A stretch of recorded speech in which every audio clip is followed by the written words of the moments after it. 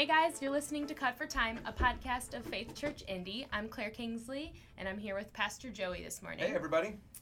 And welcome back to Cut for Time. We took a break during the holiday season, and we're back. We're excited to be able to talk about our new series. We just started this Sunday as Transformation, emphasis on the form. We're talking about our liturgy and a regular service on a Sunday morning here at Faith Church. We're talking about why we do it and what it's doing to us. So to begin, Joey, why don't you just take a minute? You can fill in the blanks if I left out some information about the series and where you started the series with the call to worship.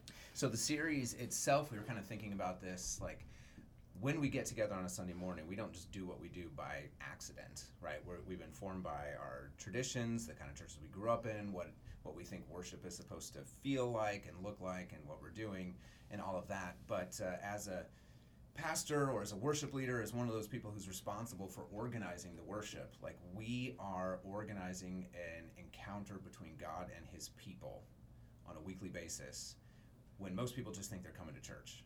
And so it's a huge responsibility. And so Pastor Jeff and I have spent a lot of time thinking about, what do we want to do on a Sunday morning? And after a couple of years of thinking about it, we thought, why don't we tell everybody why we're doing what we're doing on a Sunday morning? So the whole series is just walking us through all of those elements of a service, saying, here's why we have a call to worship. Here's why we have an announcement of the gospel. Here's why we open the Bible. Here's why we pray together. Things like that. Okay, so this week you tackled call to worship. The call to worship, yes. And the main point was, why do we begin with a call? And I mentioned in the sermon, working with a pastor who said once, why do we have a call to worship? I'm already here. So, the point isn't to get us in the door. The point is to remind us that we wouldn't be here if it weren't God's idea, if he hadn't called us.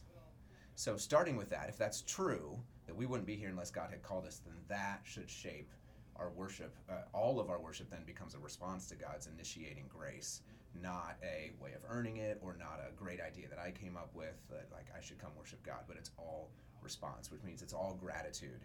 And when we can peel back all of the other reasons we're there and boil it down to just gratitude, then a lot of the stuff about I just really didn't think that the service was all that great today, has a whole lot less to do with what's happening on the stage and a whole lot more to do with what's happening in my own heart. Right. And so that just makes me think something that you said in your sermon was, it's not about me. Yeah. Which was startling for people to hear, maybe not, but I thought it's not about me. You said it's not about what I'm going to get out of it, what I'm going to learn.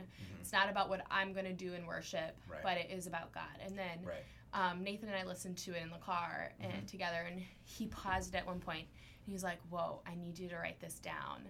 And it was something that I think summarizes everything that you're saying, was a way that you defined worship. And you said, when we come to worship, we are entering into the arena of God's activity. Right. So it's not our own activity. It's not our effort. It's not our worship, right? Yeah, and being in worship is, I think the version that I wrote is probably not exactly what I said, but we don't just come into the place of God's presence, which is what we often say, Lord, we worship you here in this place, we're in your presence, all of that.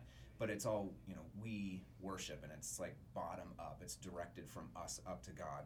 But if we remember, we're in the arena of God's action, where he is calling, he is initiating, he's the first one to move, the first one to act, and then we respond. And then he acts again, and then we respond. It's a Trinitarian movement of grace. It's God the Father revealing himself to us through the Son and making it real to us by the Spirit. All of our worship is just a response to God's action in creating, in ruling, in saving, in saving us. Yeah. So if you haven't listened to Cut for Time before, I just want to let you know how our podcasts usually go. We usually spend just the first bit of time talking about, reminding you about the sermon from Sunday, and then we move into what would Joey wish he could, what do you wish you could have included, because it was cut for time, you're short on time, and you and Jeff both prepare so much content, and actually a lot has to get cut, and so that's where this idea of the podcast came, and then we close with a joke or a story or illustration that you also had to unfortunately cut out. So moving into that, Joey, tell us something that you had to cut for time. Something I wanted to dig more into but didn't is Often when we talk about worship, and this is a totally valid way of talking about worship, we talk about the English word worship means worthship. What are you giving worth to? What are you ascribing worth to?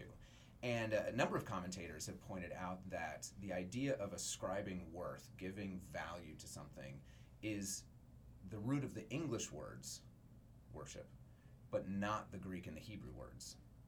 In Greek and in Hebrew, the word that is most often translated as worship means to get flat on your face before God. So when it says, come, let us worship and bow down, it says, come, let us kneel, let's bow, let's get on our faces. Now, the idea of ascribing worth to God comes through. We were in Psalm 95. The next Psalm, 96, says, ascribe to the Lord greatness, ascribe to the Lord the glory due to his honor. Something like that. I'm paraphrasing. And so the idea is there, but the core of worship in both the Hebrew word and the Greek word mean to prostrate yourself, to get flat on your face in front of God.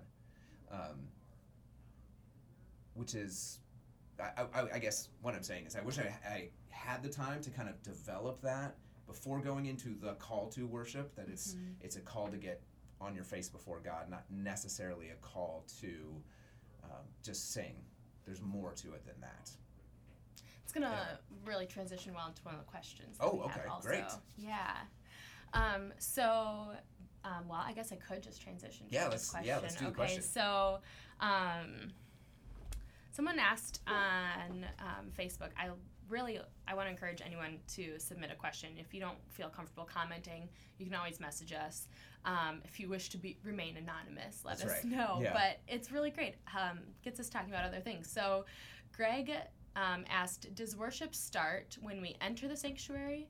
Is it with music only? Is it the sermon only? Is it the entire service? Or is it beyond or extend beyond before or after the service?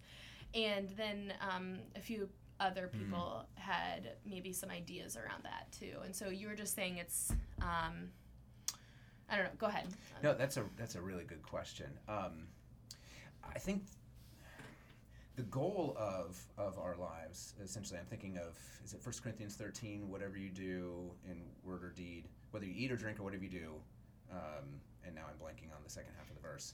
Do it all to the glory of God. There you go. Yeah. And I think that it's a team effort here.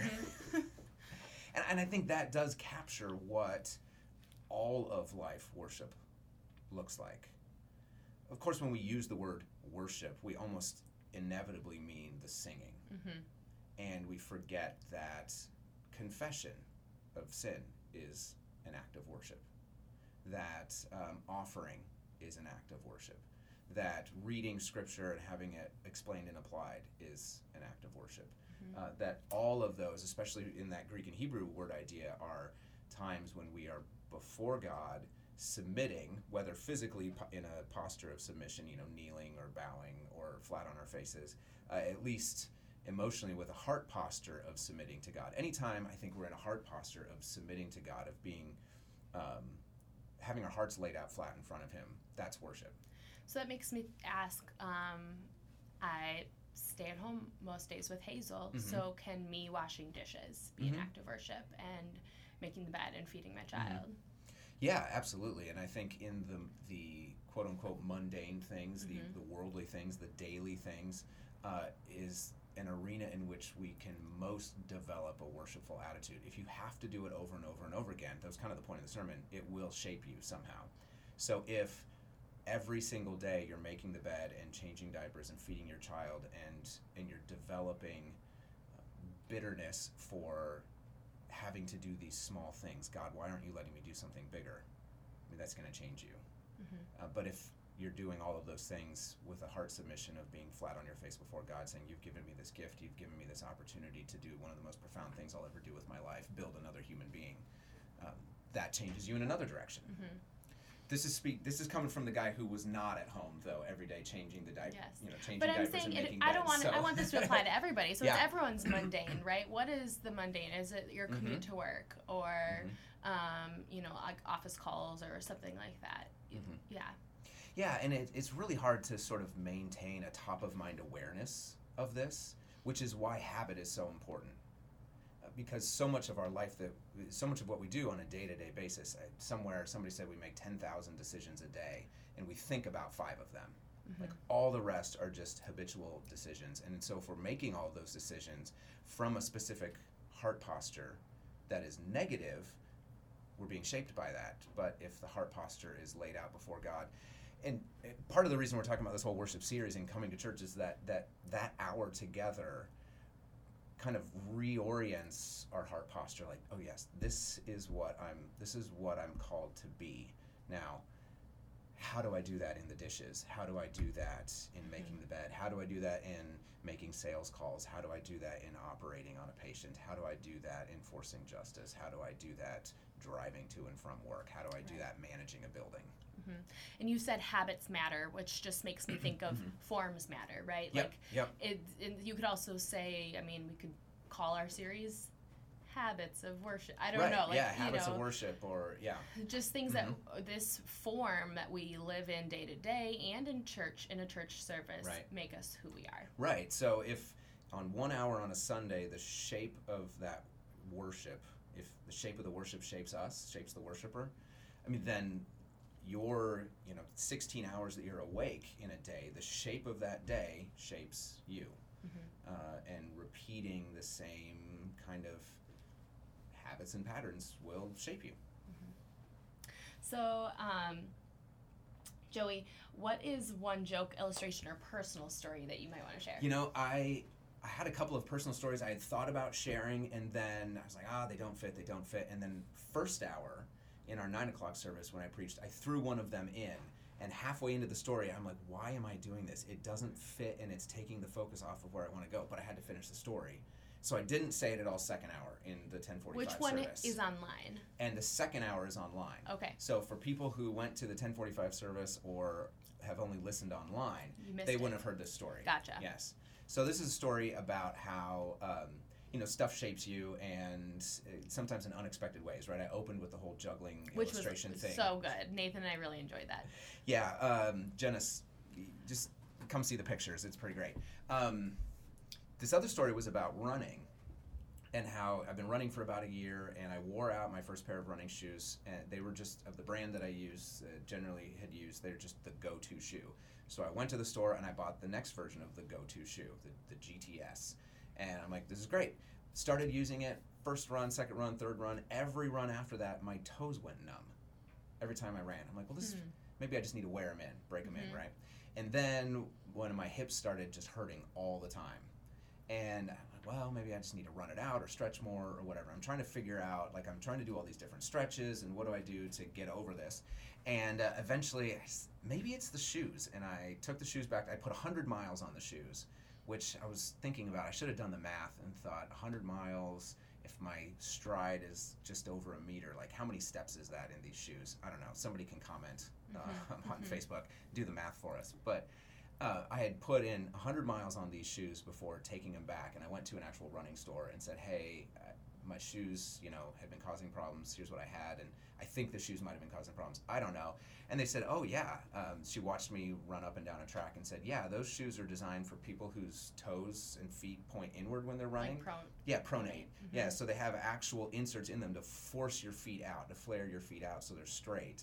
She's like, if you don't pronate, which I don't, then they're going to force my feet out farther and put all this stress on my hips and feet and joints and cause pain. I was like, well, I thought I was doing the right thing, a good thing, had a good brand new pair of shoes and was just breaking them in, when in reality, after 100 miles on them, it was actually tearing my body up using those shoes. So telling that story, makes the point of bad worship forms can mal-shape us. But that really wasn't the point of the sermon. The point of the sermon was we're trying to shape us well. So I just took the focus off and then thought, yeah, I won't include that second hour. So bonus, if you were in first hour, you got it live. Yes. Second hour, you just have to get it recorded. But you get all these other nuggets. Yeah. Oh, yeah. It's worth listening There's great little nuggets of info. Yeah. So if you listened to Cover Time, thanks so much for your time. We're Absolutely. glad that you took time to listen to it. We'd ask that you actually would share this with people. We know that there's quite a few people who still don't know we have a podcast, and so share it in your community. I think the best way to share it is to send them a link to the Faith app on whatever app store that you use, and then tell them the podcast Cut for Time is in the app. Download it and listen. You don't even have to download it. You don't. Well, I mean, download the app and then listen to the podcast in the app. Mm-hmm. Yes. Yeah, that'd be great. All right. And that's all. So, Joey, time to sign off. Time to sign off. Your final line. My final line this week: download the app.